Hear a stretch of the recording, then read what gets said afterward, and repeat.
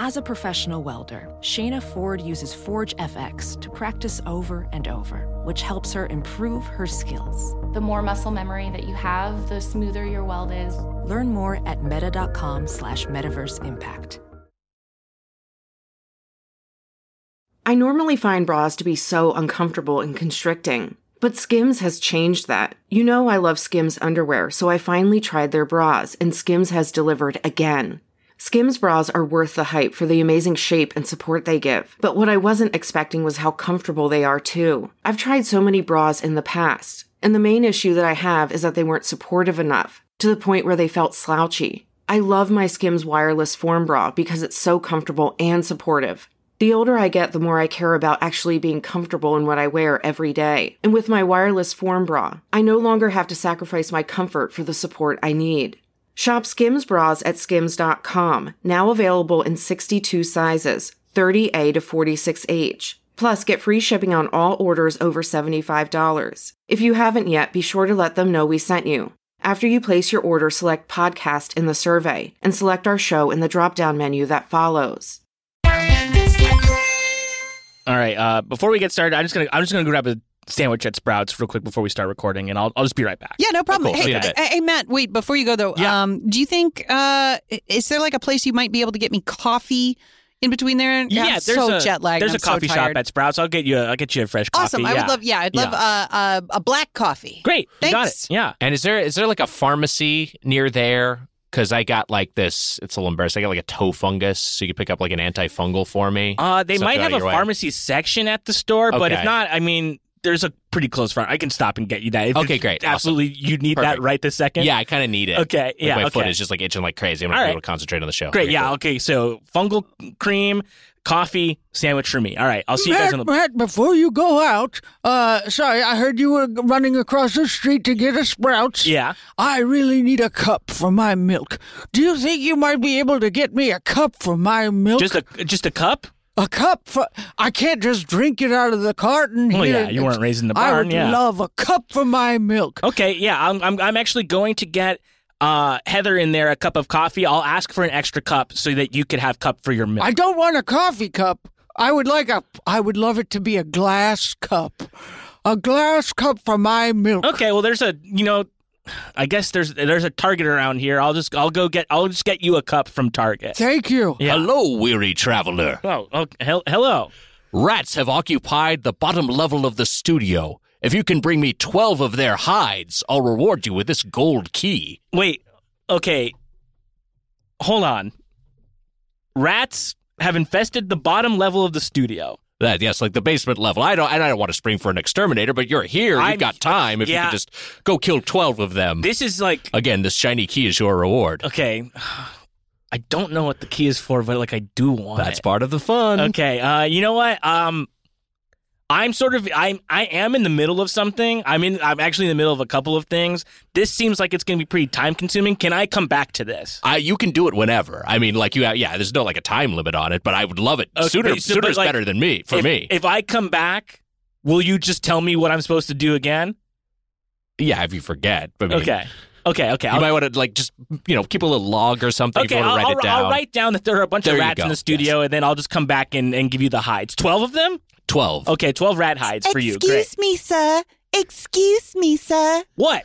My grandfather just passed away. He was so thirsty. He needed milk, but he had no way to drink it. Wait, I failed that side quest? He had no way to drink it, and now my grandfather needs a plot in which to be buried. Do you think you might be able to stop by a park on your way to Sprouts and see if there's an available plot to bury my grandfather? Okay, yeah, I mean, I guess I'm doing a bunch of stuff right now. I guess I could take the cup off the list because I was supposed to get that and it didn't pan out.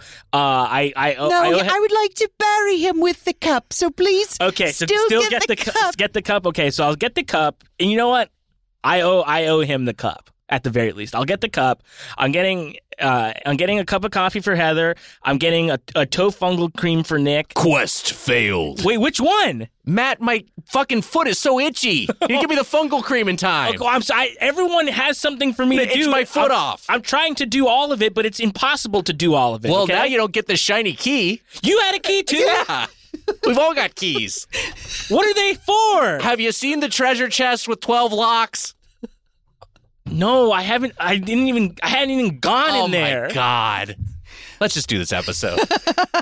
We kill monsters and craft items and collect ingredients and deliver messages and ride horses and ride motorcycles and play poker and maybe build a house for all our wheels of cheese as we discuss what makes a good open world game this week on Get Played.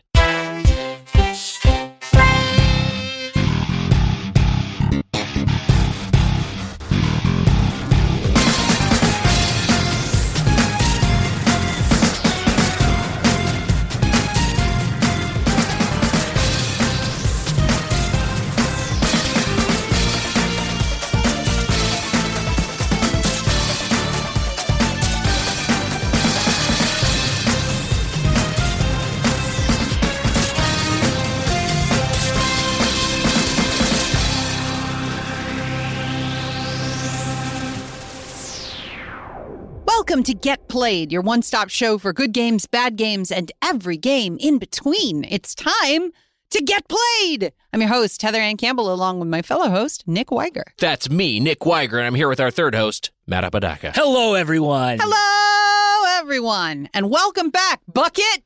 Holy shit. Wow. You know what? I've just decided I'm going to fucking bring it back permanently. Whoa. Permanently? It's back. Here's why. A listener came to a show, my final night in Amsterdam. Also, welcome back to the United States. Yeah, welcome back to the U.S. I'm back. We're all and in the we're same in person. room. We're all in the same room. Bang, bang, bang, bang, bang, bang. Yeah, okay. Bang. Heather's really bad. I had a listener who I think I've mentioned on the show before. He was this guy who gave us a copy of Kabuki Quantum Fighter. Mm-hmm. Yes. His name is Alwyn. And he came to my final show in Amsterdam, which was the night before I left. I did a show at Boom Chicago called Time Plus Tragedy Equals Comedy. And Mary Laws actually did a monologue for this show, too. Wow. It was a real send-off. But in the second half of the show, we ask audience members to give stories to inspire improv. And he was in the audience, and he talked about how much it meant to him to hear Welcome Back Bucket every week, and like how it had made one of his worst years of his life digestible. That's wild. Wow. So I'm fucking bringing it back permanently. It's back. Welcome Back Bucket. Welcome back, Bucket. For those of you who have joined the show in the last couple of years and have never heard this phrase, early on when we used to play weird games or worst games, we pulled a few catchphrases from those games, and we played a game called, what the fuck was that game called? Watam, which was by the maker of Katamari Damacy, and I was quite delighted when a character in the game was introduced and a full screen text said, "Welcome back, Bucket." And I was like, that's a great catchphrase. And so that's why I'm bringing it back. Was a fun game to experience. A little slight, but I'm glad we played a little Watam. Yeah. Me too. I'm glad Welcome Back Bucket is back, and I'm glad you're back. I'm glad I'm back. I brought you guys some gifts here. Yes. I brought Matt, you... don't crinkle. You're going to set people's misophonia off. You know, to that, I say, I don't fucking care. Oh, my God. He's crinkling. Misophonia? Shut up. No, I'm just kidding. Sorry to make anybody upset. You used to be able to eat a fucking peanut on an airplane, and now everybody's got misophonia. You should just be able to crunch Cool Ranch Doritos directly into a microphone. Now everyone's got misophonia. Oh, my God, that sounds so delicious. It's been a while since I've had a Dorito. 3 months. Is it 3 months since you've had a Dorito? I guess you were gone. You didn't grab any Cool American Doritos when you were over I did not purchase any Cool American Doritos. But what I brought back is Droop, which is a Dutch licorice that is dark and salty. Wow. And I talked to you guys on the show about it being a little bit different than American licorice. So I brought you both back bags of De Best Droop Out, UIT, out.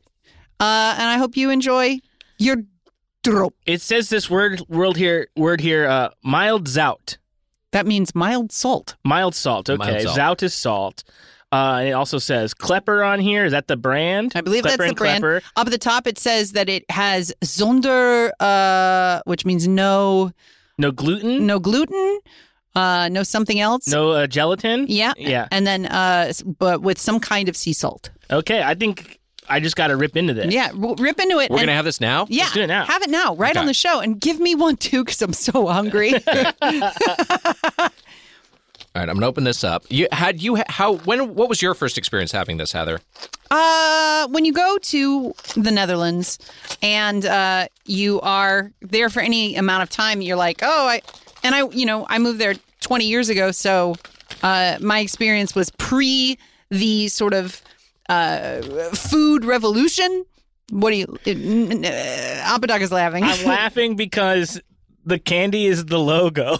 It is the logo. It says Klepper on it, and you're presented with a black diamond, indicating the intensity of this experience, like a steep ski slope. This is a black diamond candy. So there's things that you're given here. It's like, eat this, and one is a papernoten, which is like a type of cookie. Bitterballen, which is like a gravy that's deep fried, that is the best fucking shit on earth. That sounds amazing. It's incredible. Deep fried gravy. It's deep fried gravy.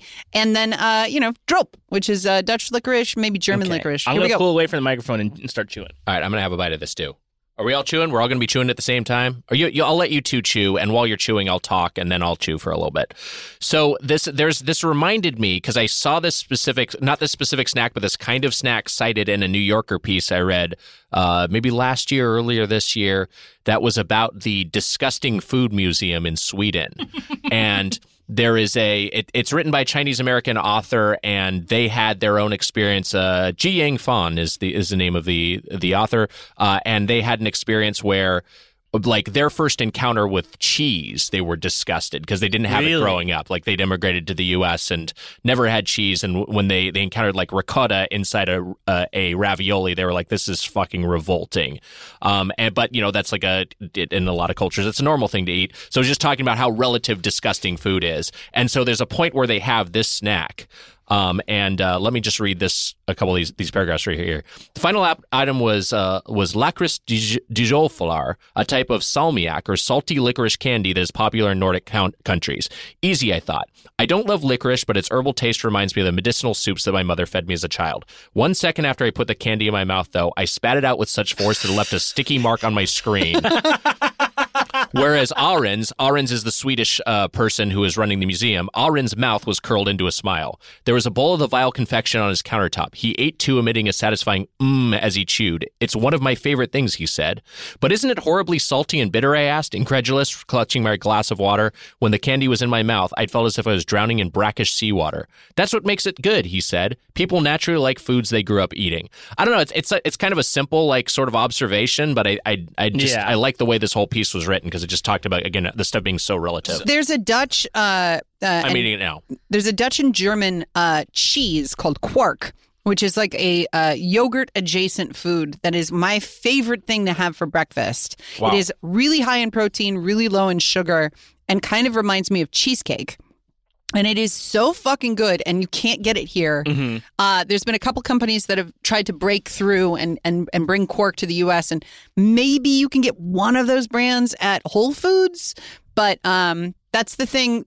When I arrive, it's my first thing I buy at the grocery store, and when I leave, it's the first thing I miss. Wow. What do you think? What do you think of drop? I've still got a little chewing left. It's not bad. It is extremely salty, which I don't mind. The licorice flavor I don't love, and the gummy texture I don't love. I know you don't like this gummy. This is why this came up, because gummy ain't yummy, according to you. Gummy ain't yummy, yeah. I'm a gummy guy. I'm a licorice guy. I like licorice. I also like salt. This is what, I know this isn't the point of the movie, but this is what I would think licorice pizza would taste like. I'm just going to sit with that for a second and really let that rock my world. Like it just right? did. Yeah. That's really interesting. I think I do like this. I'm not a black licorice person. That's not like my main go-to. I'm like a red licorice, like sweet candy licorice, basically. Mm-hmm, mm-hmm. There are these licorice bites at Trader Joe's that are nice and thick, and they're really, really fucking good. They're good. They're not like this though. But this are they red licorice bites? Well, here's the thing. Yeah. They can be red. They can be, okay. Sometimes they have yellow, sometimes they have green. Yellow? I know. Look, it's what they got there. Sometimes they're purple even. Wow. They're really doing all sorts of different flavors here. In my mind, black licorice tastes bad. Mm-hmm. This doesn't taste like how I thought that would. And if we're giving this snacker whack.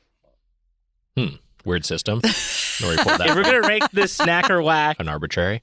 I think this is a snack. I think this is good. I didn't hate it like I anticipated I might. It is bizarre and specific. The texture's doing a lot for me too. Like it's easy to get down. I did like it, and then it wasn't salty upon bite, but it was like it got saltier as I started to chew, and it became sort of like a funny like salt surprise kind of. Alex, you want to try one of these? I wish it was more salty. I like a saltier drop. But this is the sort of like... Alex is shaking his head vigorously. I'm living through you guys. Yes, thank you. So that's it for my... Can you tell us what about this like you love? The taste. It's really salty. It's aggressively salty. It's not salty enough. I've had saltier. It's mild out. Mild zout. Wow. It needs to be maximum zout. But you were saying you like it with like salt crystals on it. Yeah. I like a saltier drope and a harder drope. But are you like a black licorice person in general? No. No, I don't like a regular. I mean, I'm fine with regular licorice, but I don't like it was the addition of the salt that made it like, oh, what a delicious treat. Like you don't think about it for a while, and then unlike most candies, which I feel like you eat candy and then you're like, I've had enough. And you kind of feel like kind of gross. Right. Yeah. With this, the flavor profile is such that you have one and you put it away for like 5 minutes and then you're like, man, I could go for another one. I could go for another one of those, yeah. The flavor is not like uncommon to me. It does sort of have that, like we were talking about this before, that sort of like star anise like taste kind of, where like black licorice that I'm used to, I like can't place what that is. Yeah. Like I don't understand it. Yeah. This I do get, and I did enjoy that bite. It's a good drop. I also like looking at Dutch, like the language, because it looks like how English would look if I couldn't speak English. Did you see the back where that top word? Yeah. Geffelicketer. Sure. Met de aankoop van de best drop uit. Yeah, yeah. It looks like the text in like a prop book, like that for a movie. I just want to say thanks to all the friends I made in the Netherlands, all the listeners who came out to the shows. I can't wait to come back to your perfect country. Wow. Yeah. And until then, I'm going to struggle over here and try not to get shot. You do a pretty good job most of the time. Or civil ward. Yeah. And Heather, thank you so much for bringing these to us. You're welcome. Thank you so much. You're welcome.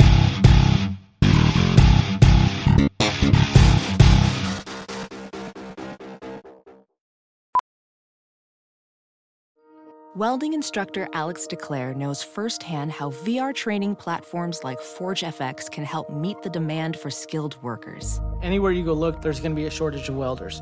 VR training can help welding students learn the skills they need to begin and advance in their career. The beauty of virtual reality is it simulates that exact muscle memory that they need. Explore more stories like Alex's at meta.com/metaverseimpact.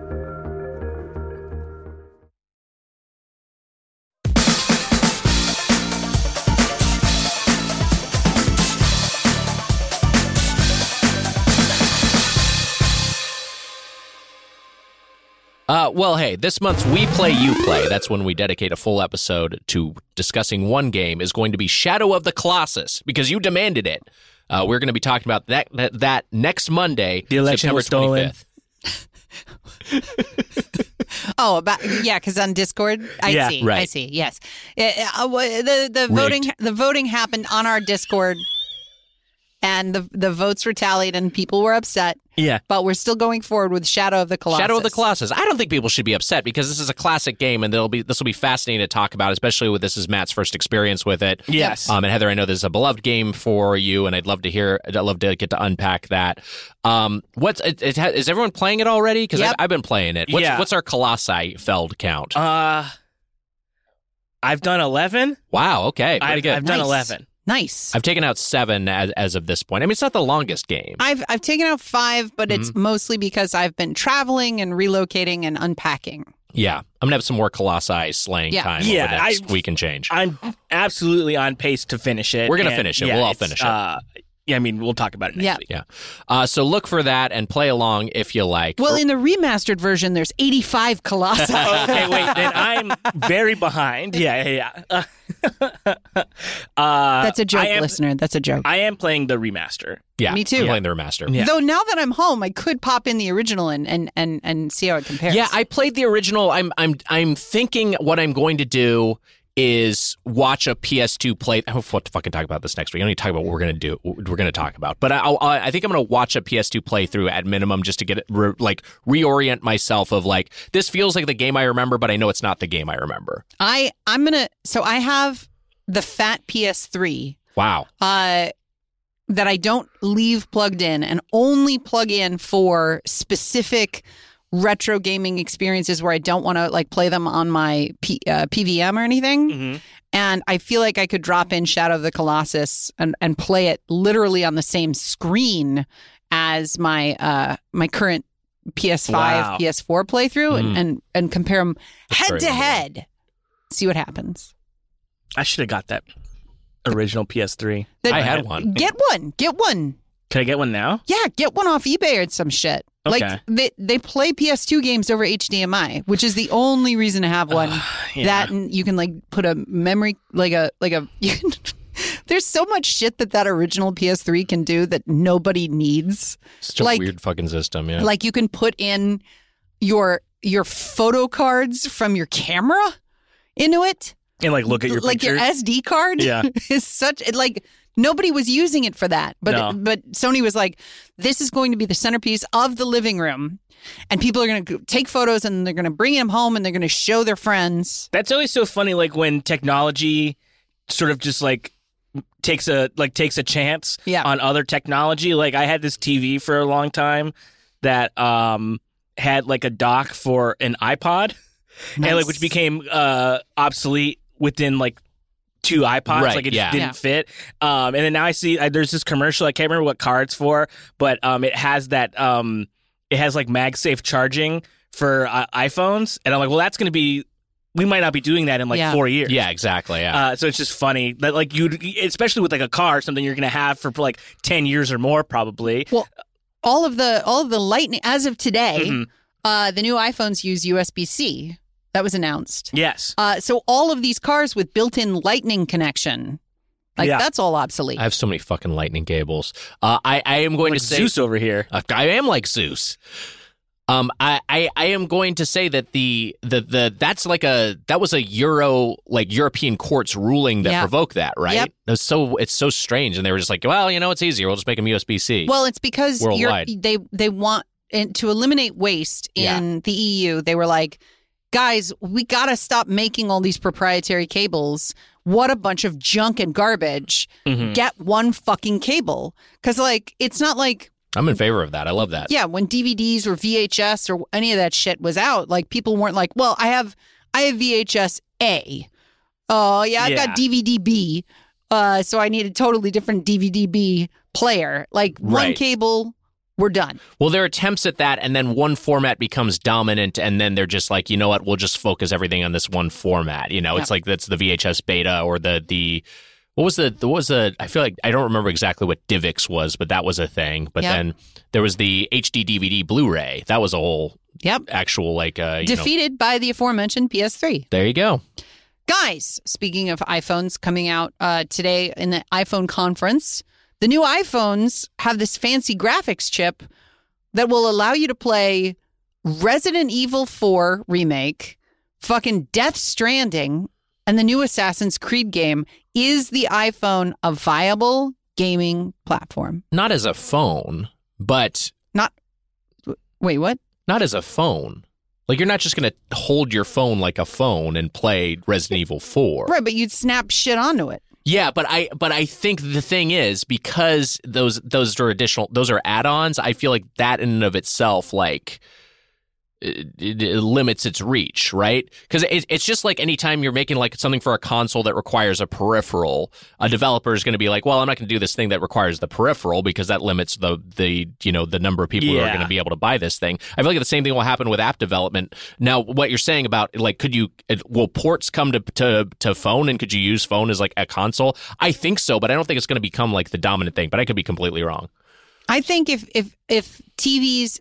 All the TVs that I've used in the last 5 years have been like AirPlay compatible, like just built into the actual TV. And I feel like if your phone was your gaming console and you could just toss it on the counter and Bluetooth the controller to it and then play it on your TV.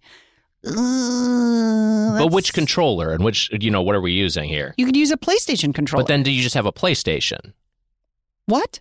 I mean, I feel like people aren't buying a PlayStation controller just to have a PlayStation controller. But they sell them at the Apple Store. Yeah, I know. But I mean, I just feel like there's an extra step here that is going to be the kind of people who... I agree. Yeah, the kind of people who are already interested in playing these games are just going to have a console. So I don't know. So then perhaps what Apple should do is release iPhone Gaming Edition, which just has a controller in the box. See, that would be smart. And if they do something like that, I think they could have a real go at it. But I don't know how much interested they are in that. Because, like I subscribed to Apple Arcade for a little bit. And yeah, me too. I didn't like find any of the games to be like that. Yeah. Like fun or interesting. Yeah. Like the Fantasian was the one that I was interested in, but I didn't ever play it. Like it's bundled with my Apple subscription. Yeah. Because I have the Apple one thing, and I have never opened it. Yeah.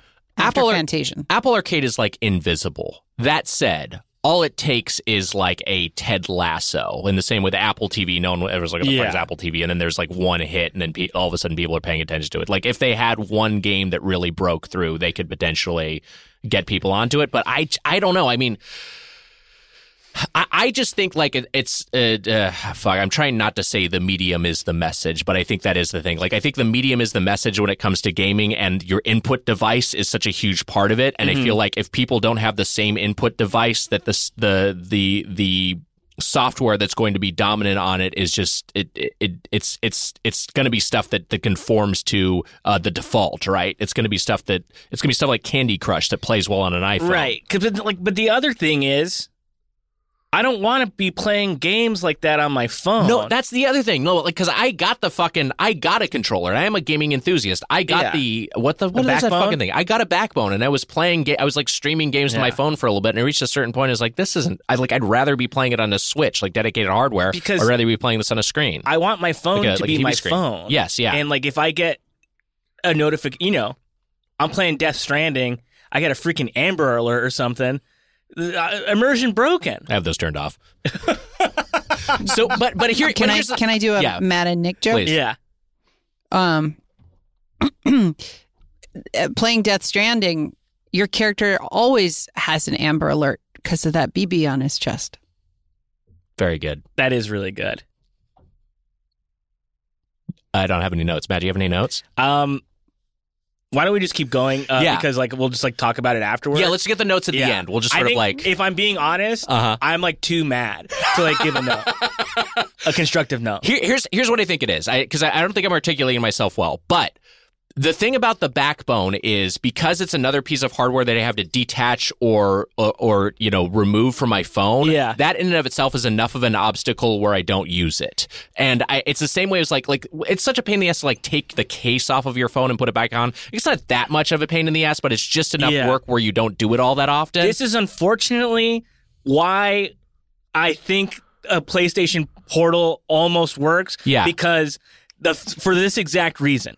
Because if I want to remote play from my phone, I have to take my fucking phone case off. Right. I got to get this thing on and smack it on my phone.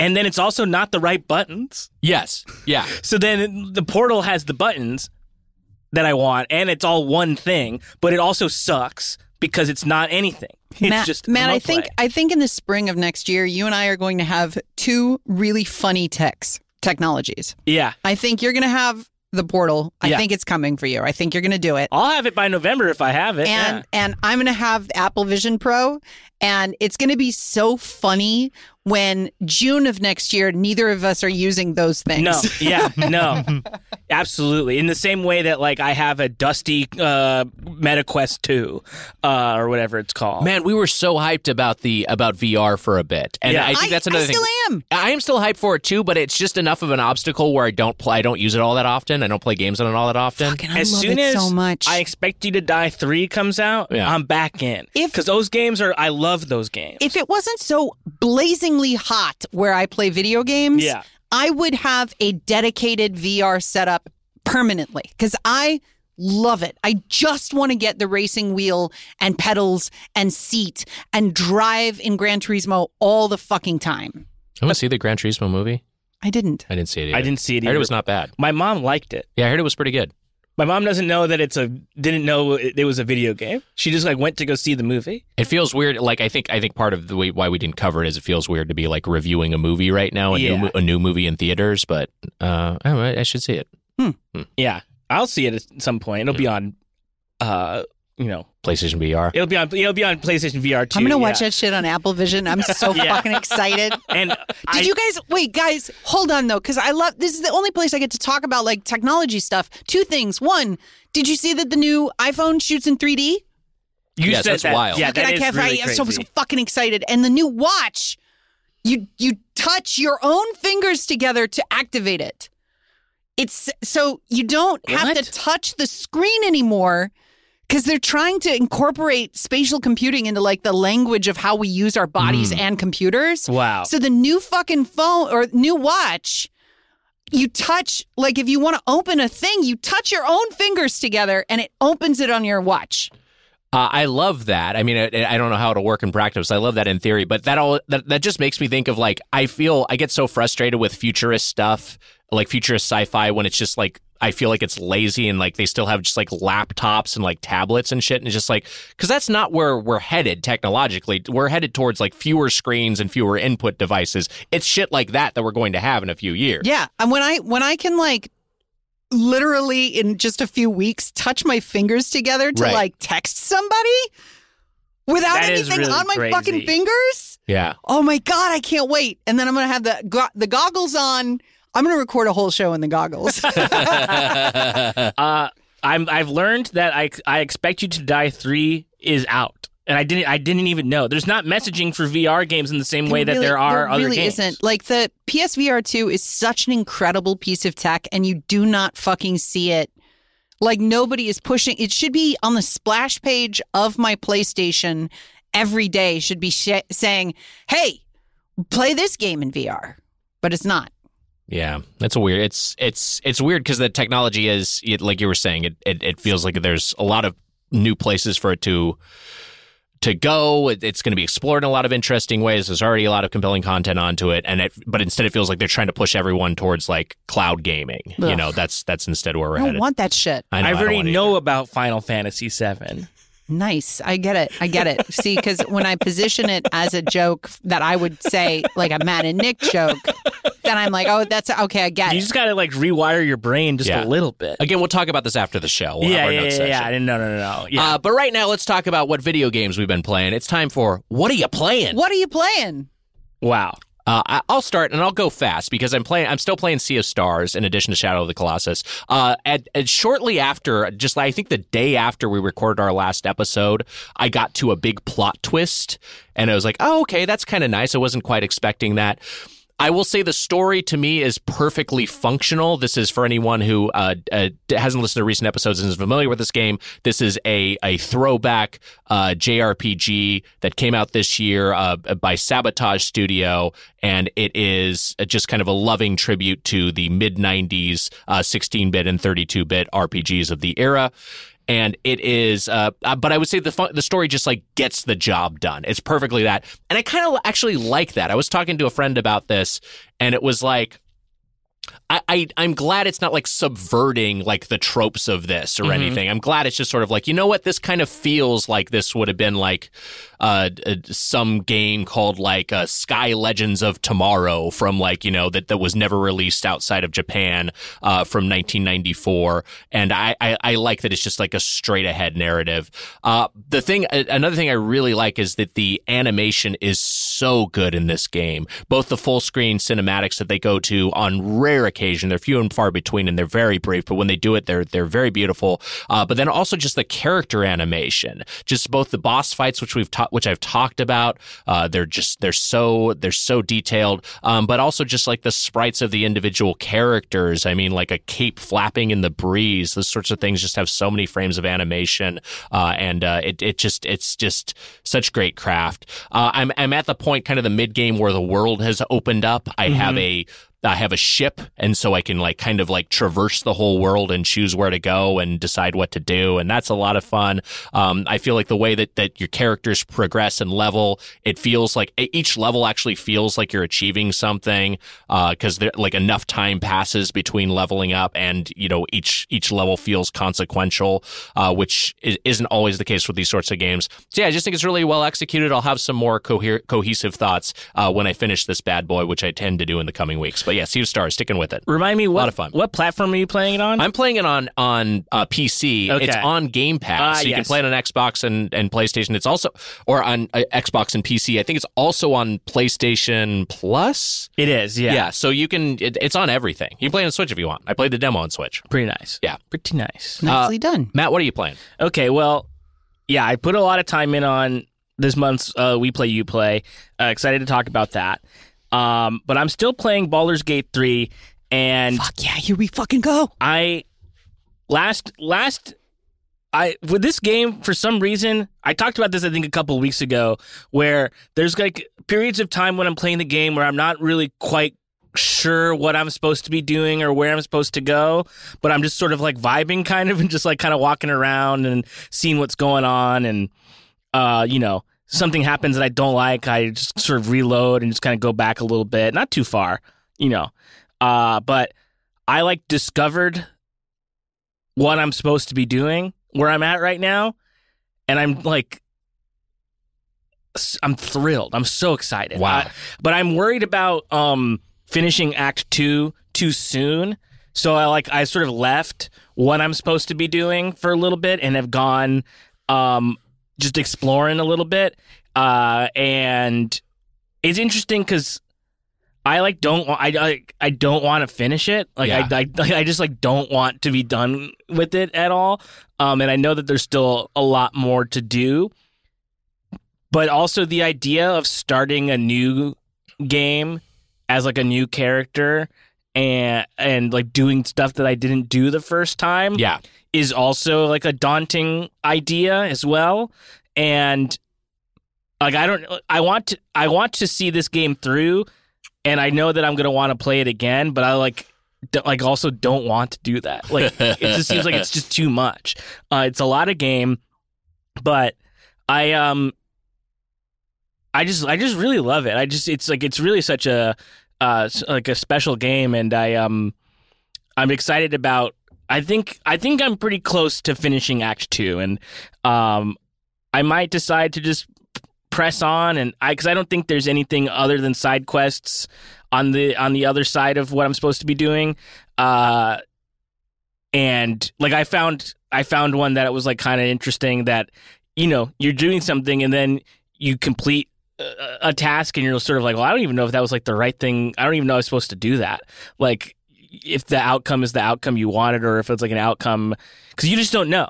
Like I met that's like the vaguest catch-all explanation of every quest in the game. Sort of, right? Where like I met this kid. Yeah. I met this kid and he was like playing hide and seek in like these like dark woods, and I answered wrong, and then he started to attack me with ghosts, and I was just like, well, I have to like kill these ghosts, and then he disappeared, and I was like, okay, well, like where the fuck did he go? What's going on? Like, I don't know what I'm supposed to be actually, like, doing. Am I going to see this kid again? Like, he attacked me. Right. So we'll see if I ever see him again. But, like, I don't even know if I was, like, if I should have not engaged in that fight at all or what I was supposed to, you just never really know if you're supposed to be doing something. It's the kind of game you want to finish so that you can read on about everything you missed and did wrong, because there's just like so much in it. Yes, because I think it's the idea of having a playthrough of it that's like comprehensive is not possible. Impossible, right? yeah. Like you can't do that. So you sort of have to like let that go and then just like kind of see what happens. I went to a jail cell in one of the parts that I was in, and then like it was after I like reloaded, and I never went back there. And I was like, I should go back there. That was like a cool part. But I think something else that I did made the events of what was going on in that jail cell area null. Like it doesn't matter now. None of it matters. So it's just, I just didn't think when I started playing this game that I'd still be playing it now. Like that, not that I thought it'd be done. Yeah. I thought I just would have bounced off of it. Right. By this point, because it's such a big game, it's a little overwhelming. But I'm playing this game at least an hour a night, every single night. Yeah, I can't wait to get back to it. Yeah. I also am playing Baldur's Gate 3. Wow. Now that it's out for PS5, I can play the actual client. Man, that game is such a fucking vibe. I have accidentally killed so many people. So, like, because I'm playing a thief criminal, I'm like, well, I'm going to role play that I break into every fucking thing I can, and I pickpocket as much as possible. Problem is, when you're an early level, pickpocketing, you're going to get caught a lot. Sure. When you break into a place, people are going to be like, hey, what the fuck are you doing? It's early enough in the game that I think I can say, in the Druid Village, I broke into some storeroom to like see what was in there, and there's like a woman in there who's paralyzed, and I was like, well, I want to go into the chest behind you, and she starts screaming, and then like all her friends descended, and I ended up having to murk like half of the village before any of the story happens, and then later met like somebody else, and nothing happened. Like I kill all these people, and then nothing happened to me, and I was like, shit, did the rest of the town, were they okay with this? No, nobody saw it. So I get to leave that area, and then there's nobody's coming after me. But then much later in the game, somebody showed up and was like, I saw what you did. I was like, oh my God. And I execute that person. Yeah. Like in the middle of the woods. And that's a full quest that somebody else who I hadn't met was like, hey, I need you to do me a favor. There's this person in the woods that we really want to kill. And I was like, well, I don't really have a choice. I can't negotiate the morality of whatever this quest was going to be, because I've already killed this person because I accidentally had to kill all of her friends in the Druid Village. Excellent fucking game. Another great thing, I got trapped in some cave, set off a trap, and got barricaded in between like a wall of bad guys and a trap behind me that blocked the exit. Yeah. It took me, no fucking joke, 3 hours to work my way through this encounter. Wow. Because the things that were attacking me, I'm so dedicated to not save scumming in this game. Yeah. Because it's funny. Couldn't be me. It's so fucking funny. I've save scummed once, and it was when I accidentally chose the wrong choice in a dialogue tree. And then I was like, fuck, that isn't what I wanted to say. Yeah. And I didn't want to lose all of my inspiration points to get out of that dialogue. So I saved scum there. But otherwise, I'm trapped in this hallway. There's bugbears, like a fleet of fucking bugbears with like huge weapons. I have to disconnect myself from my own party and hide them around corners because the bugbears could one-shot everybody. And then I hide behind a rock and one arrow at a fucking time, pick off through sneak attack each of these bugbears. And each time I kill one of them, I get huge amounts of XP because I'm not supposed to be there. And then I was still trapped and had to take all of the crates around me and build a bridge so that I could jump across a thing so that I could get out of this area I don't believe I was supposed to be in. And I was like, this game is so fucking good that I'm positive I was supposed to die where I was. Right. And I didn't have to. And that felt free. And I think it ties into our topic for the week is that, like, the idea of gaming freedom is so alluring. Like the idea that like in D&D, the tabletop game, you can do literally anything you can come up with. To be translated into a video game with all of the D&D rules sort of intact, where it's like, yeah, okay, you can, like I can hear the exhausted DM looking at my choices in the game that I'm playing and being like, okay, you do 1 damage. This bugbear, it's going to take you 86 turns to kill it this way. And I'm like, let's fucking go. So, yeah, I love it. I love Baldur's Gate. I also want to say, we like product on this show. Love product. We love product. After my my paycheck came for the comic book that I wrote. Nice. I immediately turned it around and I bought the Disco Elysium jacket. Wow. That's cool. Let's fucking go. Where did you find it? It's on the website. You can just buy it directly from them still? I thought they were sold out. Well, let's see if they're currently sold out. Hold on. I'll look this up. I want to time this out so that when you show up wearing the jacket, I'm also wearing the jacket. All right, let's see. I want to get I'll get the alt one that says "fuck the world" on the back.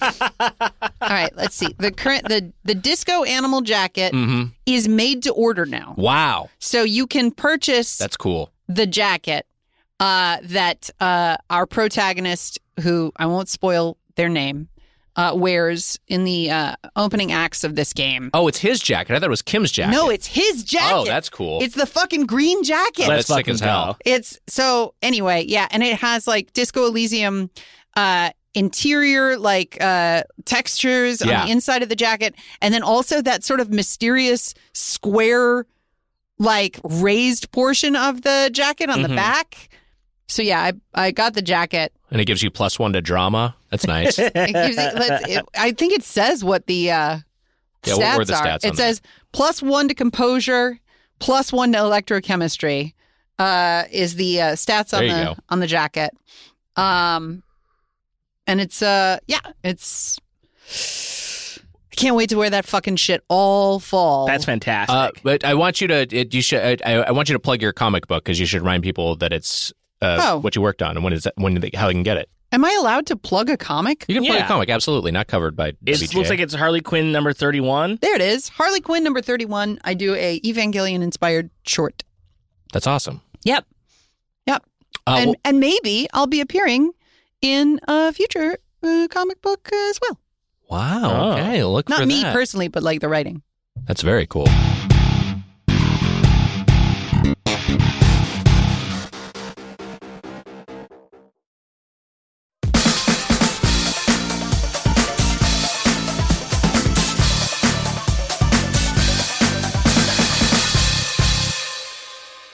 And hey, you're right, Heather. That was a nice segue into our topic. It's another dialogue tree episode where we're talking about open world games. Hey, speaking of open world games, you got an open bag of drope right there. Can I have another drope? Yeah, of course, these are all yours. Go nuts. You don't like it? I don't know if I'm going to eat more of them, but I'm glad I ate one. So I don't know where to begin this. I mean, hey, I guess this will be kind of like a free-flowing discussion as befitting the topic. But my thought was to just start it off by asking what makes a good open world game in your experience.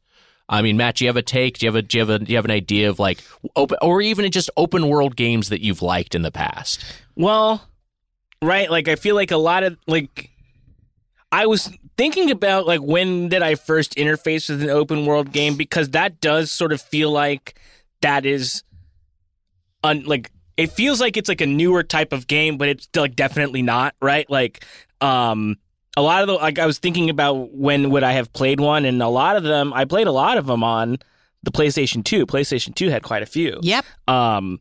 And I would even consider I mean it's definitely this is not an open world game, but because there aren't load screens, but there are load points that are hidden in the game, like in Pokemon.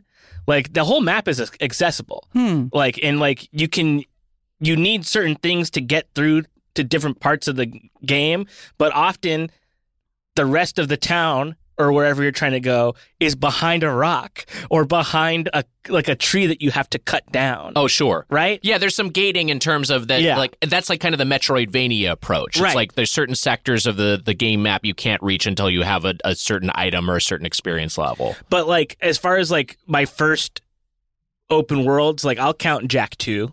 Jak 2 was like sort of the Grand Theft Auto of the Jak and Daxter. You said Jak 2, and for whatever reason, I was thinking of Jackass number 2. Because I was like, okay. Yeah, Jackass number 2 is definitely, they sort of do open the world movie. up a little bit. Yeah. Especially when, you got Steve-O Pontius over at the Wild Boys. No, the character action game from the PlayStation 2, the yes. Jak and Daxter second entry. And, there's a Spider-Man 2 game coming out. Mm-hmm.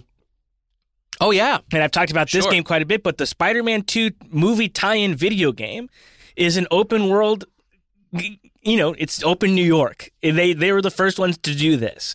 And you go to all 5 boroughs. Manhattan, Brooklyn, Queens, the Bronx, and Staten Island. That's right. And a certain king presides over there, if you will.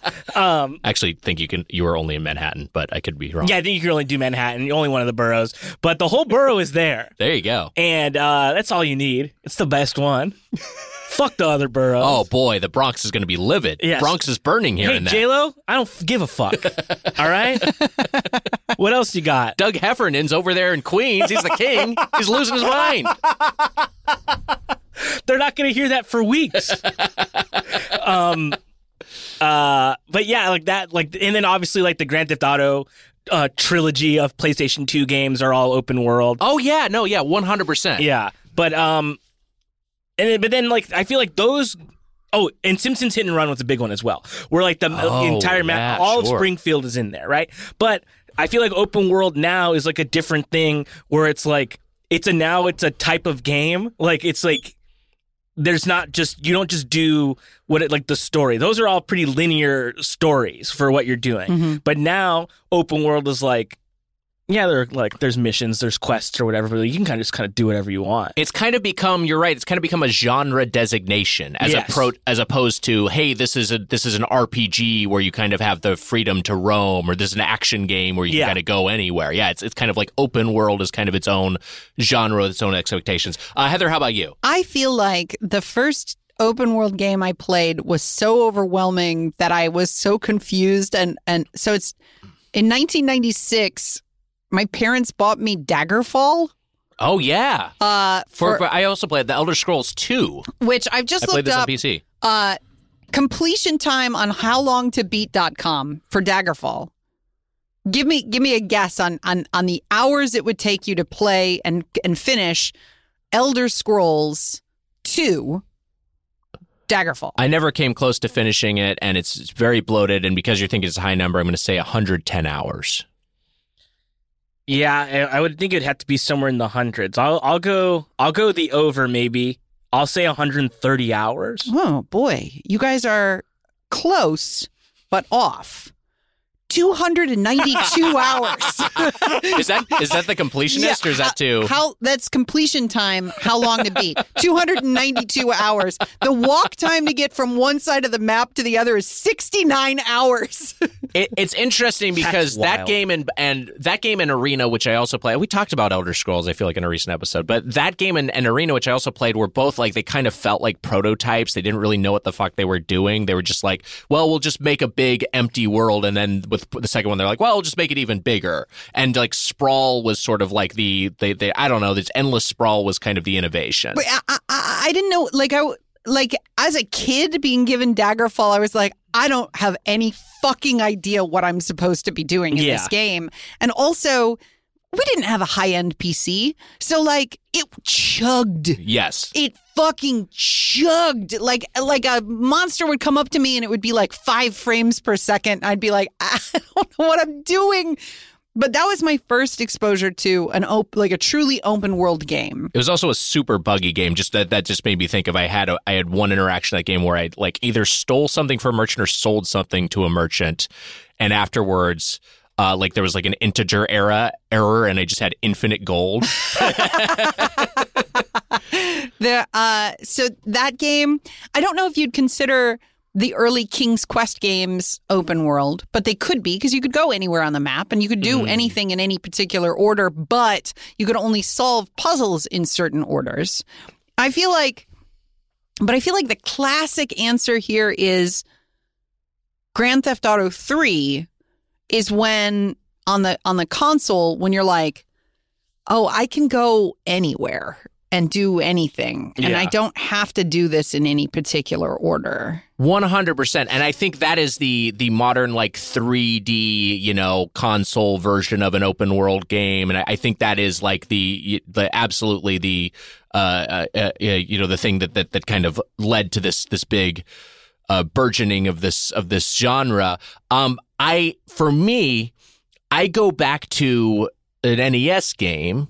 One of the most famous NES games, The Legend of Zelda. That is just like the first time I felt like, oh, I could just go around. And I remember being disoriented when I played that for the first time. Like, I had to go back and like read the instruction manual and try to understand what the goal of this game was, because I'd only played games where I progressed through levels.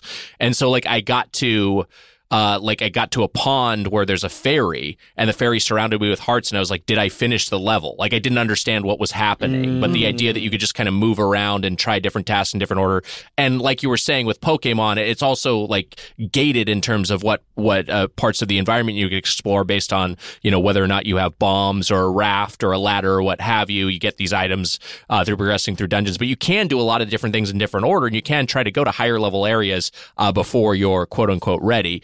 So that one, and then that also, because I was looking at a list of open world games, that reminded me of another game that I also played and never really understood as a kid called Hydlide, which apparently predated Zelda and had some influence on Zelda, and it's just it's a much cruder version of it, but it's the same sort of thing. It's got a little bit more in there and stuff. Yeah, exactly. It's a little bit more crass. It's kind of the Jackass number 2 of NES games, but it's got the combat system is more like an RPG combat system in my memory.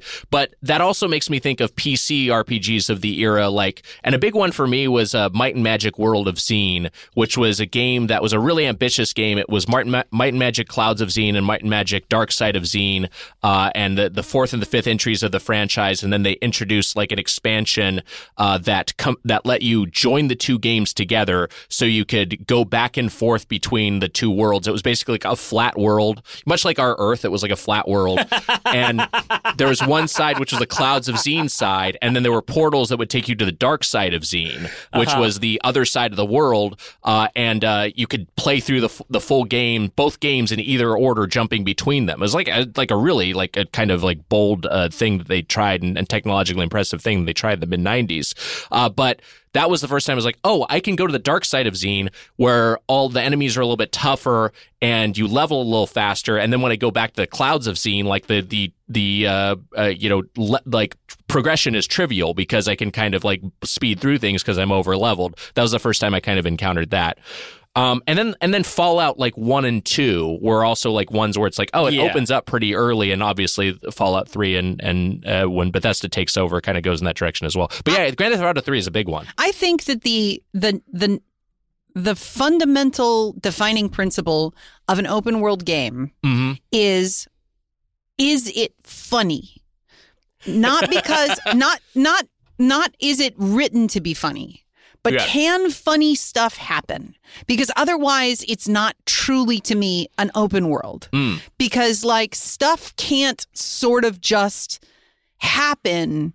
Like, Daggerfall is funny because, people, accidentally kill themselves. Yeah, it's completely broken.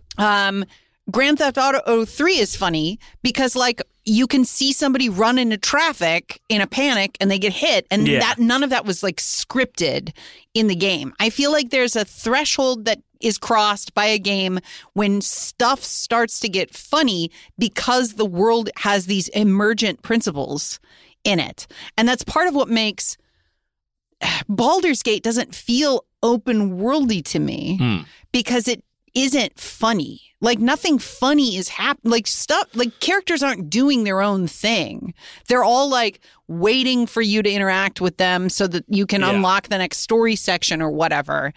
But from what I can but Red Dead Redemption, constantly people are fucking falling off a cliff or getting on a horse and the horse gets scared and runs them into a train. Like in Starfield, from what I've seen of people playing it, there's funny stuff that happens because it's so free. And that's what do you guys think about that? No, I think that's a good theory. I think it's also like the appeal of this genre is that there's so many possibilities. There's so much player freedom that you can do things that the developers never would have anticipated. Yeah. And so you can create those situations. Or even they are things that the developers intended, but because of the nature of exploration and discovery, you feel like it's a thing that you like, oh, I found that thing out, even though you were being indirectly led towards that path. Tears of the Kingdom and Breath of the Wild, both funny games. 100%, yes. Yeah, there's all sorts of shit you can do. Fucking goblins go do shit and then they blow themselves up, or stuff is happening. Yeah, you can reverse time and have a boulder roll back uphill and smush something, or you can make an impossibly long bridge by just connecting every single board you find. Right. There's all sorts of weird shit that you can do. I think that's a good observation. For me, what makes a good open world game? I wrote a few things down, but for me, it's too many tasks. Like, I like feeling overwhelmed in one of these games, which is the thing that Baldur's Gate 3 does, however you want to classify it, really, really well. Like, I like that feeling of being like, holy shit, I've got too much to do. The feeling of discovery, which I mentioned, of just like, you can just wander around, you can just go someplace and find something interesting. And I think a bad one of these games, conversely feels like empty. It feels like I can wander for a while, I can go to this distant part of the map, or I can go to this other world, and it just kind of feels like, all right, fucking whatever. There's nothing here. So Death Stranding. Well, no, I disagree. I like Death Stranding because I feel like Death Stranding you constantly are discovering weird shit. I think you're wandering all over the place. It feels empty in a good way because it feels empty in terms of desolate and barren and like scary and isolating. And then all of a sudden there's fucking BTs on top of you, or all of a sudden you find the wind farm and you're like, what the fuck's going on here? Like I think Death Stranding is a great balance of that, and I of course obviously adore that game. I'm thinking about this right now. Yeah. I don't need the BTs. I know that we're done with the game and like we hadn't talked about it in a long time, but like my enjoyment of that game wasn't predicated on whether or not there were BTs or if I interacted with them at all. Yeah. I could have had as much fun as I did without them. I think they're great because I think it's great that you have to hold your breath and maintain BD, and you kind of have to sneak your way through these areas. I don't know. I think it's awesome. And then also as it escalates and you start to get like a boss fight with two like lion creatures or whatever, just in the middle of the muck. It's great. Am I misremembering Death Stranding, or did you have to pee? You were encouraged to urinate early on. But like if you didn't pee for the whole game, would he die? No. You get like a kidney stone? Yeah. I don't think so. But you are encouraged to pee, and I think early on, like you have your first grenade. Your grenade, I think, is as a urine grenade. You get the urine grenade number 1, or it's a sweat grenade. You get it number 0, number 1, and then number 2, the shit grenade, and then eventually you get the blood grenade, and that's just better than everything. You don't have to use the piss grenades anymore. But yeah, you're definitely encouraged to piss. Yeah, I hope you take showers too, and like you do kind of all of it together, kind of at a certain point. Yeah, I hope that in the second game you have to pee. Yeah, there's not a shit grenade, is there? Yeah. No, there is. Number 2. Yeah. Yeah. Oh, yeah. Yeah, because he uses the toilet. Yeah. There's also he definitely sits down, and then they show the ad for Norman Reedus' motorcycle show. Game's fucking chaos. But yeah, you can also like that's a thing where you can, if the hands start to come up, you can piss on them, and your urine will scare them away. Yeah. If you start to get grassed or if a BT. I just didn't know if it was you had to. Yeah, I don't know if it's compulsory. I don't know, but you're definitely encouraged to do so. You might have to do it to get one of those grenades to progress through something in the early game. The other thing they say, anyway, too many tasks, feeling overwhelmed, discovery. The other thing I think is appropriate density. Like I feel like Breath of the Wild and Tears of the Kingdom, although these are sprawling, like huge maps, I feel like they're appropriately dense. Like there are stretches of emptiness. Same thing with Death Stranding. There's stretches of emptiness.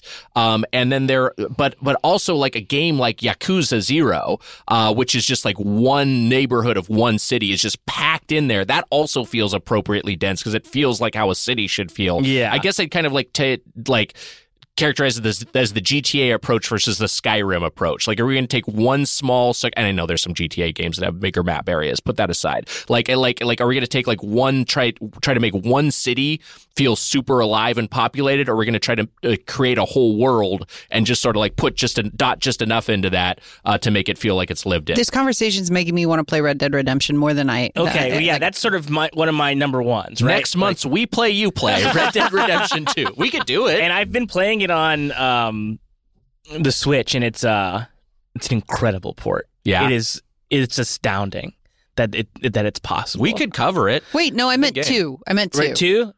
Look, 2 is way better.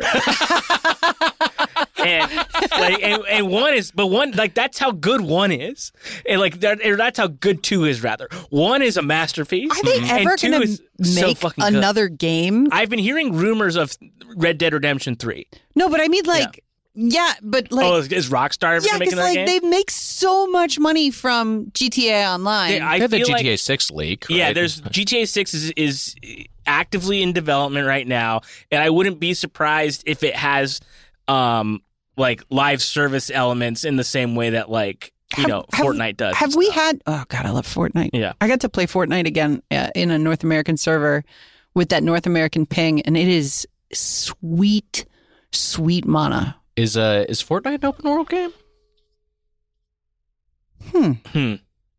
It's funny. It is very funny. I like well, you brought up Red Dead Redemption. Yeah, I like in open world games when there's stuff that they like show you how to do, and it's sort of like, this is like here if you kind of want to do it, but you don't have to, and it's like not part of it. Like, I never sat down and played poker. I never did that.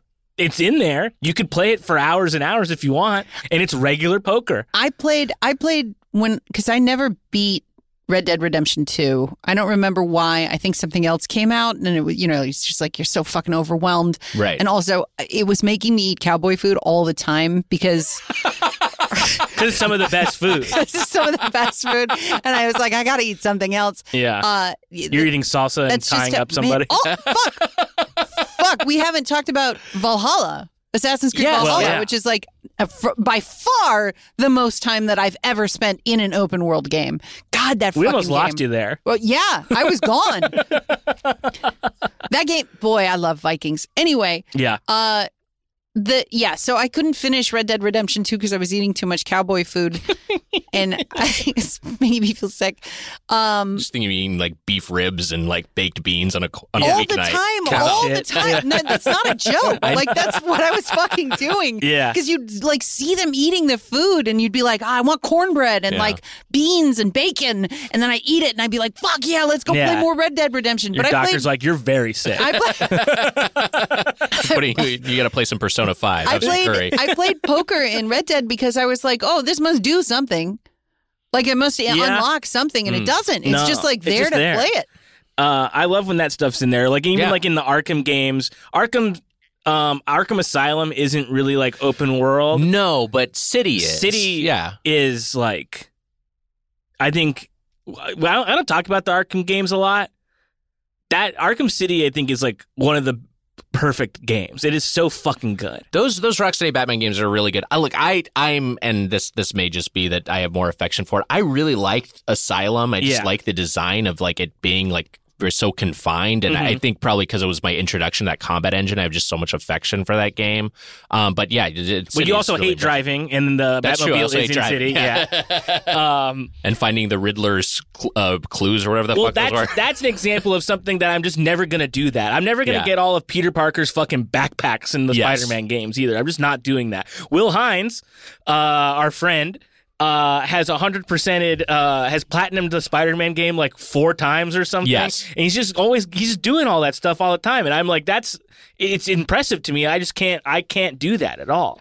I rarely 100% an open world game. Yeah. I don't know if Dredge would be considered an open world game, but I did want to read that my mom caught 122 of the 138 fish by the time she beat Dredge. Holy shit. I didn't even know she was playing Dredge with us. Yeah, she was playing Dredge with us. She texted me this morning and was frustrated by the ending. She hadn't listened to our episode yet because she likes to beat the game before she listens.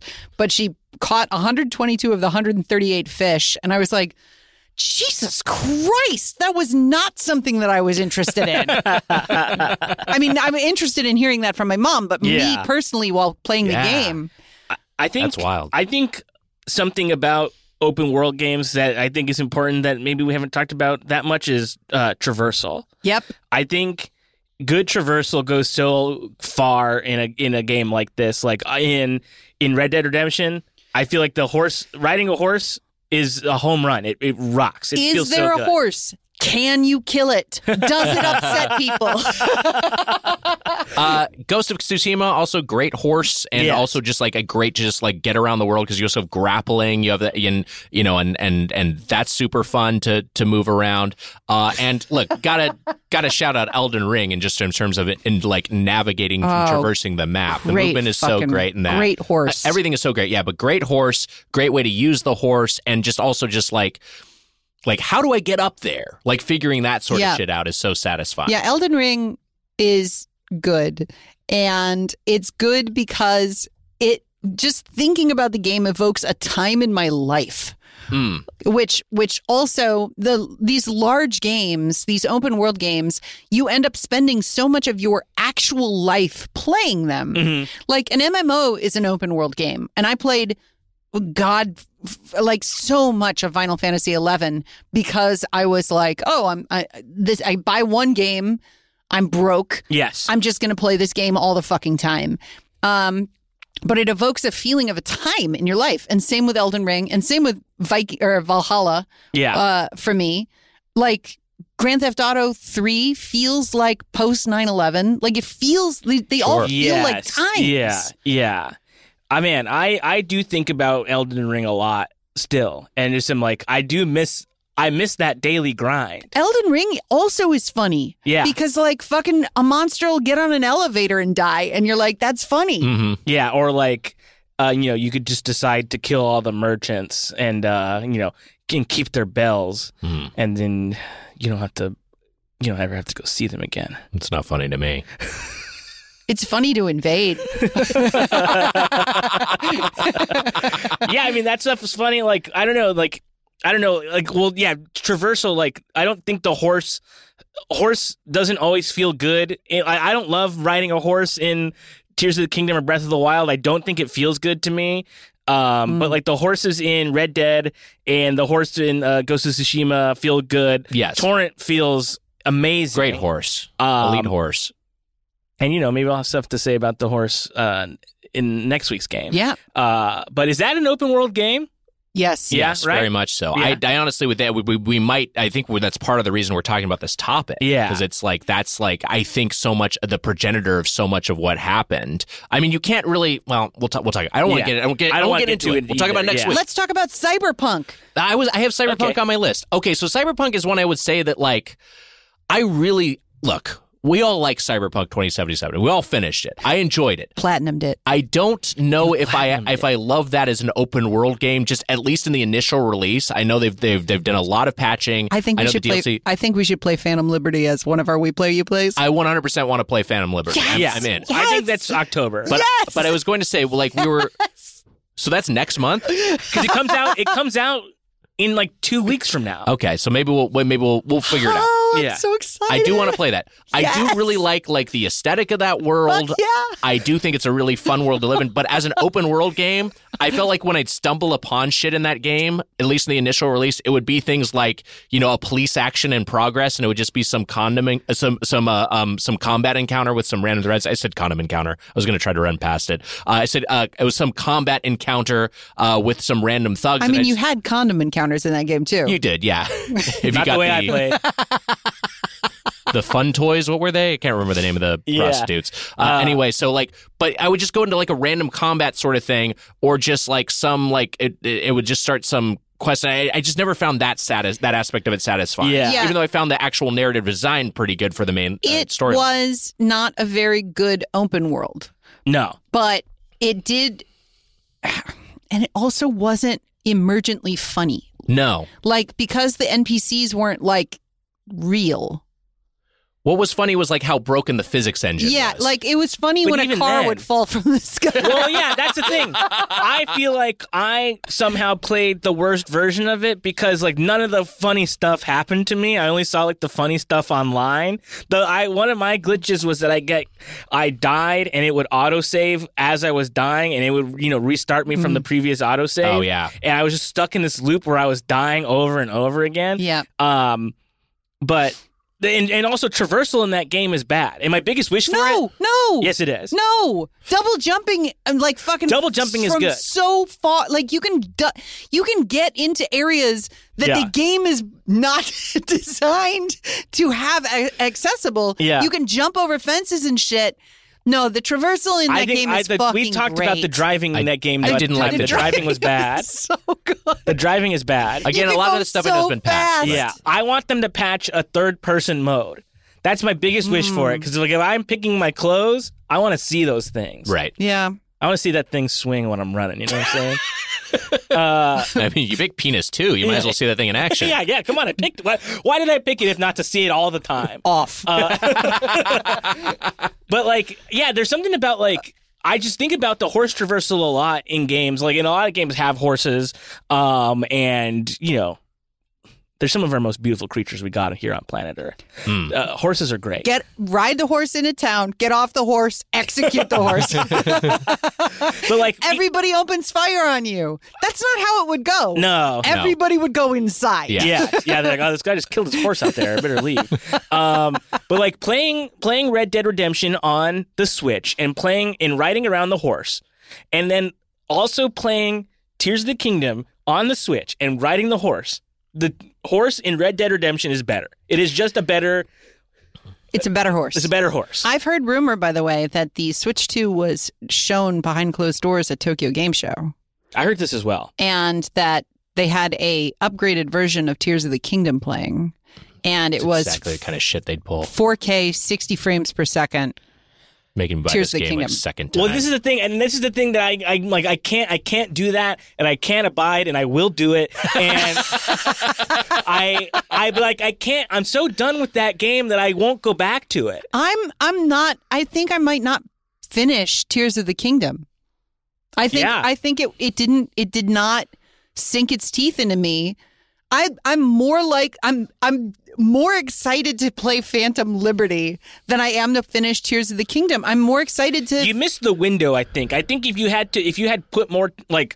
finished more of it in the window when it was like the thing that everybody was doing, everybody was talking about it, you would have finished it. But I'm going to finish God of War, which I started playing Ragnarok over the last few weeks because of Viking madness, and I am going to finish that game. And this one, Ragnarok, has more of an open world. Not really, because like you do have to go through the realms and you walk through that sort of like it doesn't have a load screen, which is cool. But you're it's a playable load screen basically that you're hiding behind. A side note, really, this is going to sound like the dumbest complaint I've ever had on the show and inconsistent with my character. Yeah, I don't like how often they say "fuck" in that game. In which game? And they say it maybe a little too much. I don't like it. It feels like it breaks the immersion for me. Mm-hmm. I don't feel like gods should be like, get the fuck over here. Well, you should wait until later on in the game when Kratos calls Atreus? Calls Atreus mid. Does he really? No. He's like, you're being sus right now. And he puts his two fingers on his veins and goes, sheesh. It's the Final Fantasy 16/Logan, the Wolverine movie problem, where it's just like, oh, we can kind of say fuck, so we're going to play that card too often. Yeah. Which is a shame because the funniest version of fuck is the PG-13 fuck. Yeah, it's so funny. Right. It's when a character says it in a movie that has no other fucks, it's really funny, especially when it's get in the fucking car. Yeah. And there's no other version. It's not a cheap, I guess it's kind of a cheap laugh, but it's a reliable cheap laugh because it always is funny. But it's a meta laugh also because often it'll be used in a way where it's like, we get our one fuck and it doesn't, we're using it in the dumbest way. Yes. There's a great one with Wolverine in X-Men First Class. tells young Xavier and young Magneto to go fuck themselves. Yeah. It's great. It's really funny. It's also the Anchorman one. I feel like the Anchorman one. Oh yeah, was go really fuck well yourself, done. San Diego. Man, Anchorman's so funny. He was very funny. I like it. I like it too. I love it. I legitimately think it's extrely funny. Yeah. It makes me laugh. If I went home and watched it tonight, I'd be like, this is the best night of my life. I'm laughing love so hard. Damn kind. Throwing a burrito out the window. Yeah. Funny. It's a, yeah. Can I just say one thing I don't love about open world games? Because I kind of have gotten exhausted by them. Like I'll say a couple things that I feel like I've gotten that are why these games they really have to do something to kind of pull me in.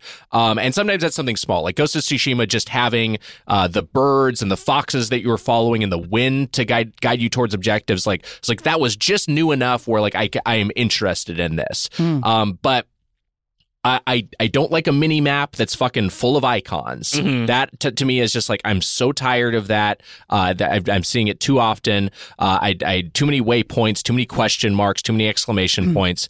And also, I don't really love, and I know it's so tough to figure out the right approach design wise, but I don't really love level scaling. I don't really love where wherever I go in the world, I know this is oftentimes the Bethesda approach. Wherever I go in the world, the enemies will be the same level as my character. Bullshit. Yeah, I don't love that. Fucking hate it. Yeah. Because as a person who really likes going to a place where I'm not supposed to be in a game, it deletes the challenge. Like if I can manage to get somewhere that I'm not supposed to be and those characters are so much higher level than me, let me enjoy that.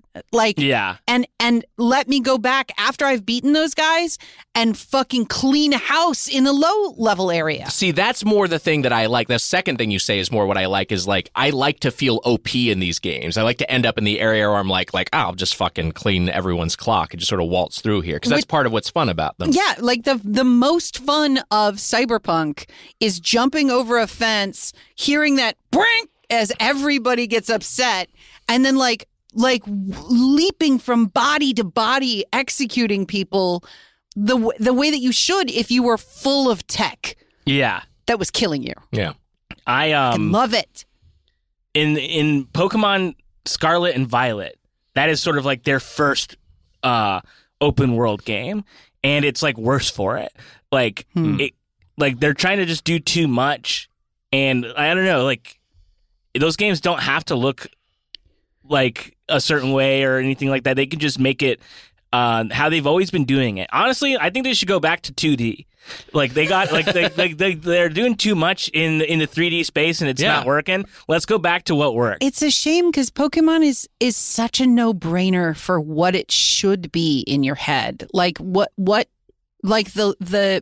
The density of, if you actually translate the amount of encounters that you have with Pokemon in the 2D games into a 3D environment, it would be like walking through a zoo without cages. Yes. It should be fucking Pokemon everywhere. Yeah. And it should, an infestation of Pokemon. Yeah, the cities also are weirdly vacant.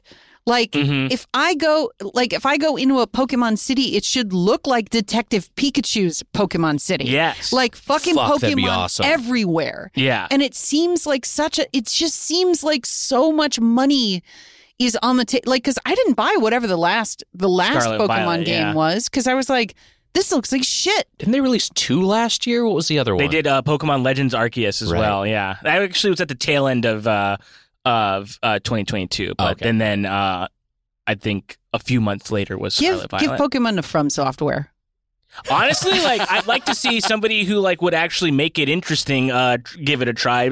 I don't think the Pokemon company is very interested in making the game good. But this is the thing, and I know it's kind of like a weird sort of second party sort of middle ground, but Nintendo is so fanatical about quality control of its biggest franchises like Mario and Zelda. They try not that they always succeed, but the goal is always to have a super polished, super good looking version of aesthetically lives up to the expectations of the franchise. This is a good and gameplay place. wise for Mario and Zelda, and they have not done that with the Pokemon games. This is a good place to interject something Yeah, please. that I think is going to be not a hot take, but spicy. I don't like Elephant Mario. How dare you? This is fucking bullshit. Don't like him? You don't like Elephant Mario. Well, guess what?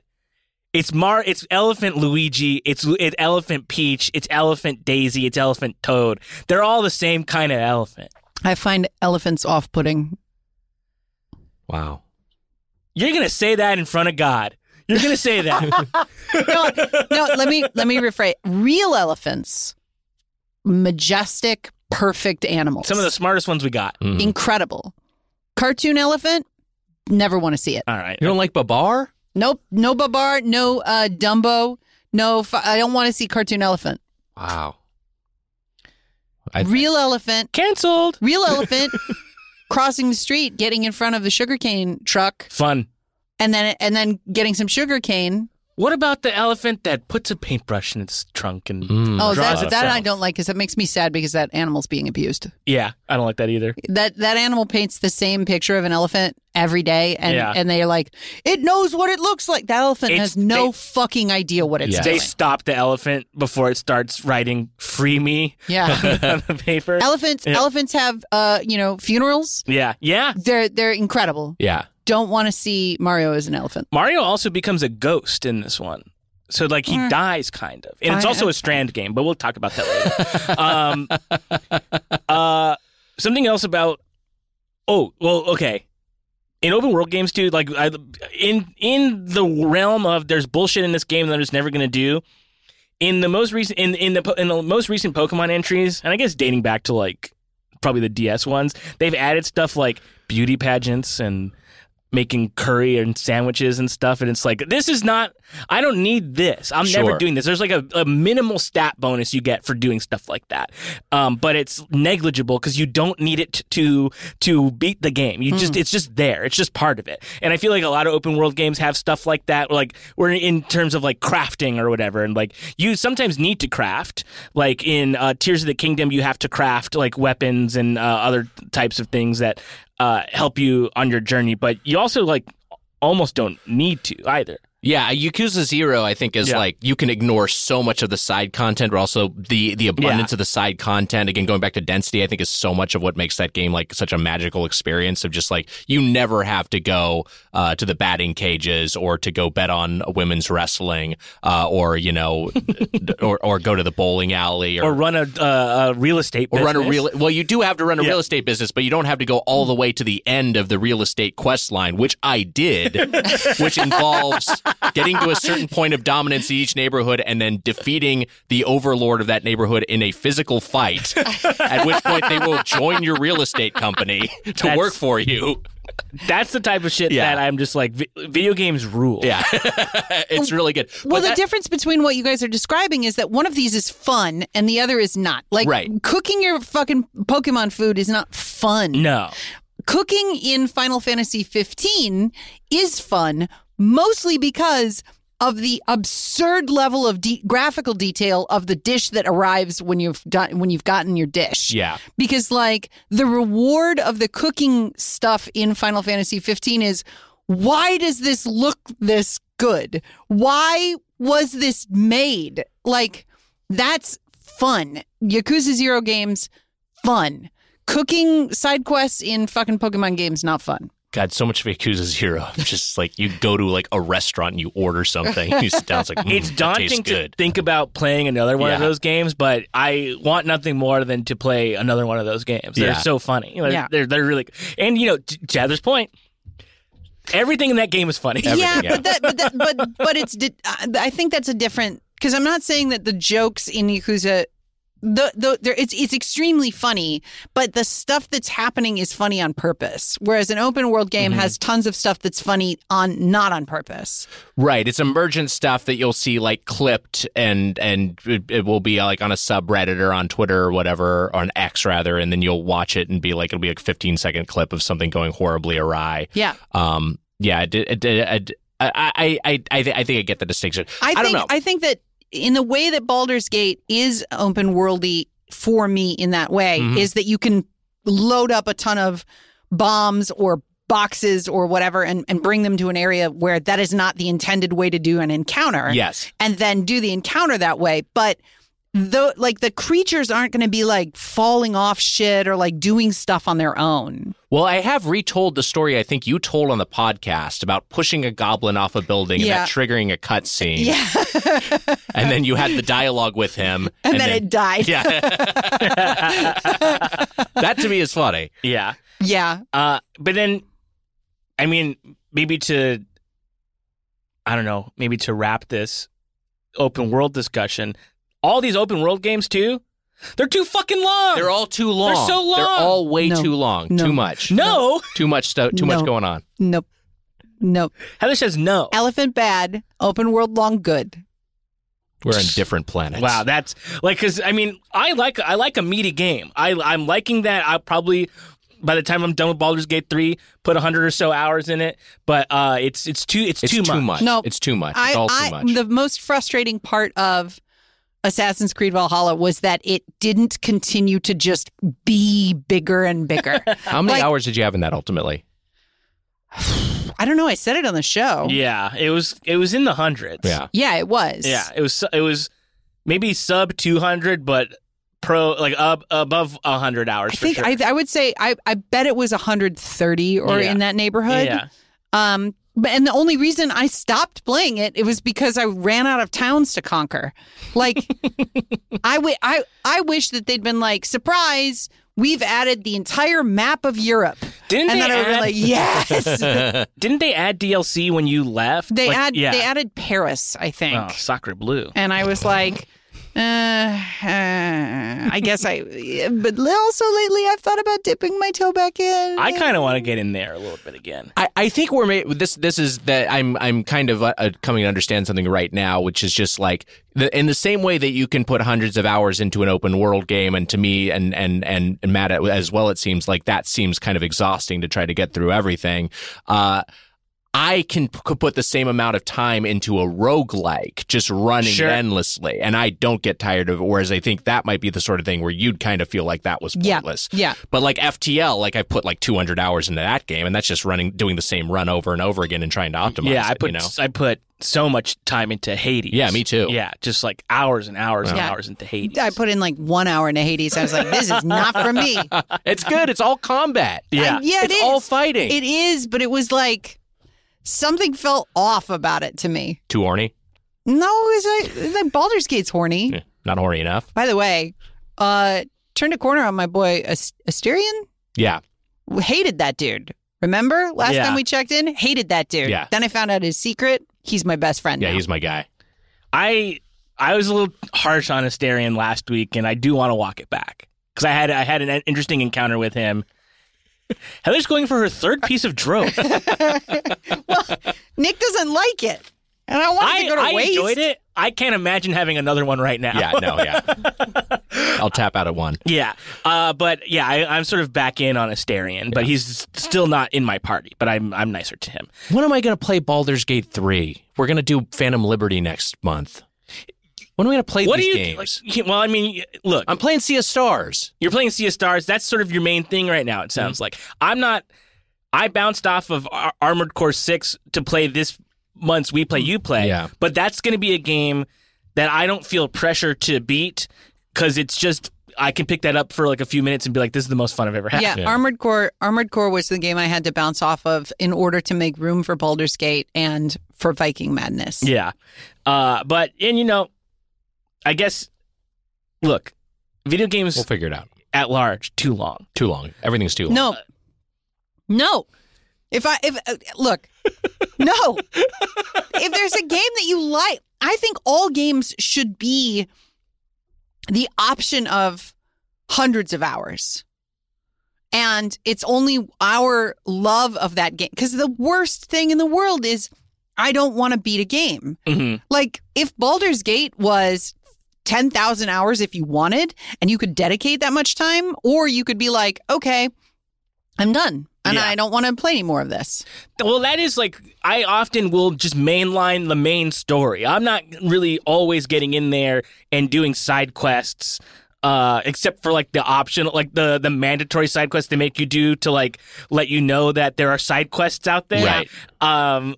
I'm not usually doing anything like that. I'll often just be mainlining the main story, and that still will take 50 or so hours to get done. But I'm rarely putting in 100. Yeah. I think I got close to 200. I think when we did Elden Ring, because I was just playing that and getting my ass kicked 10 hours a day. But I think I do appreciate a short game. But I think, sometimes with open world games, there's not enough story to justify the length of what's going on. But, that's me. Yeah, that to me, I think is another way that one of these games can just feel kind of empty. Mm-hmm. It's like, okay, to what end am I doing any of this? Yeah. All right, we got to do a segment. We're going along here. We got to do a segment, and I'm going to see if Nick and Heather can guess the game based on the reviews alone. It's time for blind item reviews. Wow.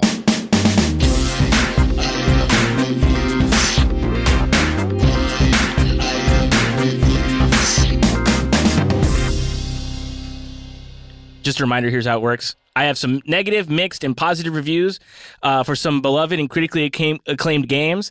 And based on these reviews, it's up to you to decide what the game is. If you lock in a guess, I feel like we tried to I don't remember what we did. Okay. I felt like at one point we tried to rebalance this game, and I don't remember how or why. But if you get it in the negative round, you get 3 points. If you get it in mixed, you get 2. And if you get it during positive, you get 1. That seems fine. That might be the rebalance. It might have originally been 4, 2, and 1 or something. Maybe it was something like that, okay. Yeah. Here we go. Here's the first negative review. Just like all other sandbox... Wait, but before you begin, do these have a theme? They do. It's open world games. Okay, got it. Here we go. Matt loves his themes. I love my themes. And I didn't care. I wasn't going to mention it. Yeah. But it's it's not going to help. It doesn't help. Well, I don't know. It does narrow the scope a little bit. Sometimes the theme is kind of emergent as we go, and we're like, oh, they're all GameCube games. It was open world. We're talking open world stuff. It felt like a good, just to get some of these ones out here. This is a negative review. Okay. Just like all other sandbox games, it's fun for a few hours, and then the novelty wears off, and you're left with this crappy story. There is no challenge there, just because this isn't a game. It's a movie shoehorned into a simulator. Trust me, it's not as fun as it sounds. I'm going to guess first. I'll say that's a Grand Theft Auto 5. That is incorrect. A movie shoehorned into a simulator. I'm going to guess Death Stranding. Also incorrect. Moving on to the mixed review. I have to admit to being prejudiced against sandbox games at times. I think Fallout 3 was done well, but the Grand Theft Auto and Crackdown games don't appeal to me. I doubt I would have tried this game except for the theme. People praise the story and voice work in this game, but I don't see how the story compares to an epic saga like BioShock, Halo, Uncharted, or Mass Effect. Okay, so we can definitely sort of infer some things from the other games that are cited in terms of era. This is feeling like a early 2010s game or late aughts game.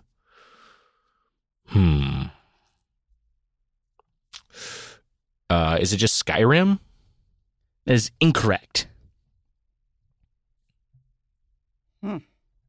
Yeah, movie shoehorned into a simulator feels like a clue. I'm going to guess... Big clue.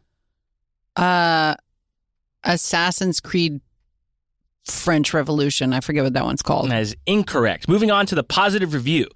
Nothing short of their finest work and an example to all other games out there. This masterpiece took a brave step introducing the West back to a different generation of people, and it succeeded. Heather.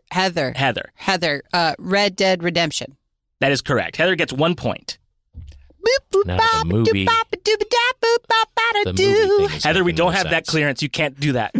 No, we don't have clearance for that.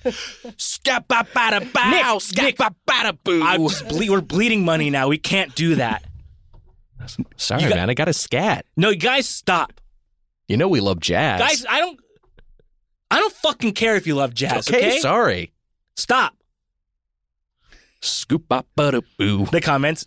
Matt was actually mad. Matt was so mad they started scatting, and I guess they can't afford to do that. And then they're just sending me and Heather like Miles Davis records. Like, I think you guys will like this one. You heard of John Coltrane? You guys should watch La La Land. Here's the next one. Negative review. Let's take The Witcher 3, but make the terrain hard to traverse and get rid of interesting side quests. Yeah. And let's take Shadow of Mordor's combat, but get rid of all the melee features except for swing spam, and make every enemy take 30 arrows or more to kill. Crafting's popular right now. Throw that in, but don't actually make it have any depth. This game is an amalgamation of every single bland open-world game to ever exist, but somehow even more boring. All right, so this is pretty contemporary. Uses a sword. I'm just gonna guess it. I don't know if this is necessarily it, because the crafting thing feels like a little bit of a mislead. But I'm gonna say, is this Breath of the Wild? That is incorrect. Sword. Using a sword. Ghost of Tsushima. That is incorrect. Moving on to the mixed review. Really enjoyed the first couple hours, but then it got a bit repetitive. Could have used a bit more weapon variation and a bit more attack options. Nice to look at world, but it's mostly empty, and I found I got trapped a lot to the point of having to restart. It reminded me of Monster Hunter, but without the co-op. Reminded me of Monster Hunter, but without the co-op. And his sword. Is this Elden Ring? That is incorrect. A sword that reminds you of Monster Hunter. Can you tell us the platform? No. Why don't I just give you the answer, huh? Would you like that? I don't know. We're looking for some clues here. Scatman over here wants all the answers. A sword at Monster Hunter. I don't know, man. Like, I got nothing for this one. I can move on to the positive review. Yeah, go to positives. Okay. Really enjoyed everything about this game, but it specifically had such an enjoyable combat and the best console graphics ever. It takes everything good from open-world action games like Tomb Raider, Far Cry, Assassin's Creed, Shadow of Mordor, and many others, and none of the bad. It's the pinnacle of this incredibly fun and popular genre, a true exclusive, and an absolute system seller. Okay, a true exclusive and a system seller. Talking about the aesthetics, this makes me think that this is a big boy PlayStation game. I'm going to guess one, and I'm going to guess it might be the other one, but I'm going to guess it's Horizon. Care to continue that guess? Zero Dawn? That's right. Wow. It has a point. It's tied up at one apiece. Wow. We're doing great. And I didn't say One Piece, okay? I said one apiece. I knew Horizon Forbidden West was part 2, and I knew there was a 0 in Horizon, but I couldn't remember what the rest of it was. Horizon Zero Dawn. Horizon Zero Dawn. Zero Dawn. Here's a negative review. Tedious comes to mind, as do exhausting, laborious, unsatisfying, drawn out, bloated, broken, unfinished, excruciating, and more. This game... Someone has a thesaurus. This game at times is beautiful, well, for a computer game, and I mean at times, some other times it looks awful. The world you become immersed in soon dissipates when you come across clunking animatronics and badgers flying in the sky. Badgers flying in the sky. It's so general. Badgers flying in the sky. Badgers. And also, computer game is used, which I guess it could be a multi-platform game they're playing on PC, but that also could be in the way that somebody describes video games as Nintendo. Oh, yeah, so this could be written by somebody's grandpa. Yeah. Got it. Yeah, who doesn't like the game. Computer game. Don't like it. Don't like Atari's computer game. The other day, my girlfriend was on the phone with her mom, and she said, Matt's just playing the computer. I was like sitting on the couch. I was like, what?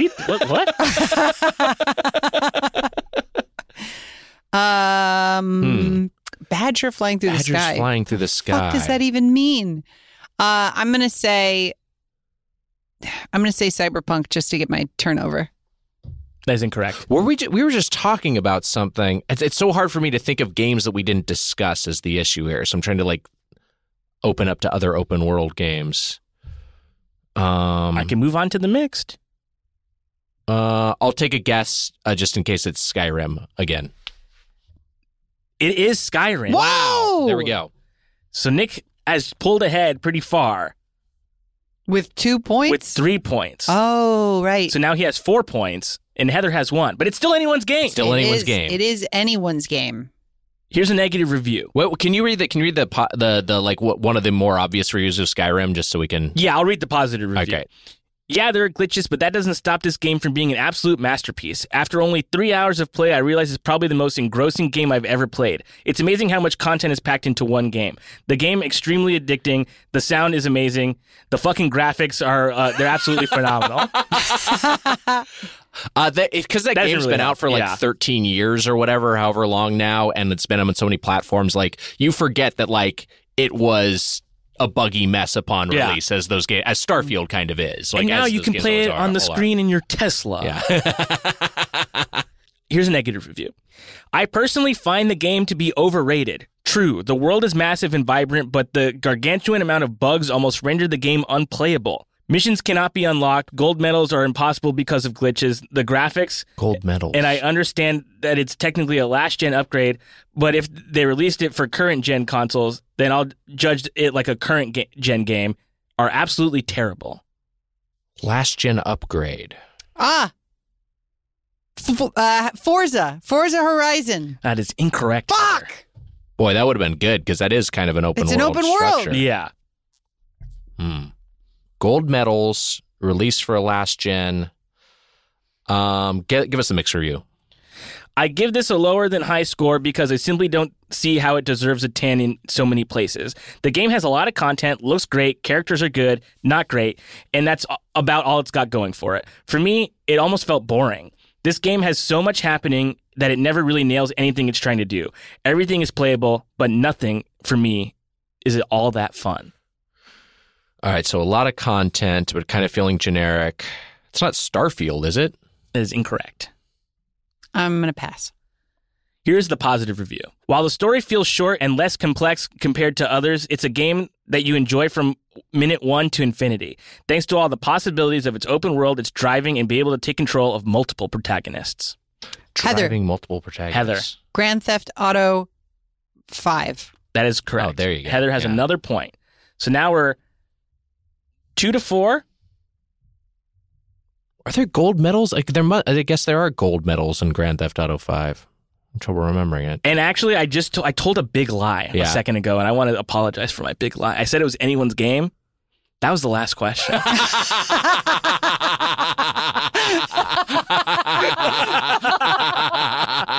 So Nick is our winner. Wow. Nick has won Blind Item Reviews. I'll take it. Well done. Hey, that's this week's Get Played. Our engineering is by Alex Gonzalez, editor Alex G, and on social media. And also check out our paywalled show, Get Animated.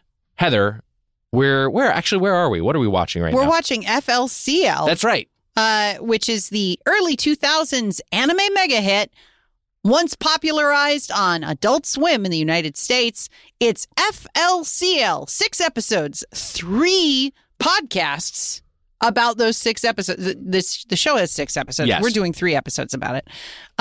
So come along, check that out on patreon.com/getplayed, where you can listen to that and all of our other Get Animated episodes. All our stuff is there. It's pronounced similar to Foodie Cootie, but you FLCL is how it's written out. And there you go. Hey, well, we're going to be talking about Shadow the Colossus next week, so get ready to hop in on that and keep on slaying Colossi if you're playing along with us. And guys, it was nice to come back here and what a treat to be in studio. What a treat. Watch you guys get played. Oh, shit. Fuck.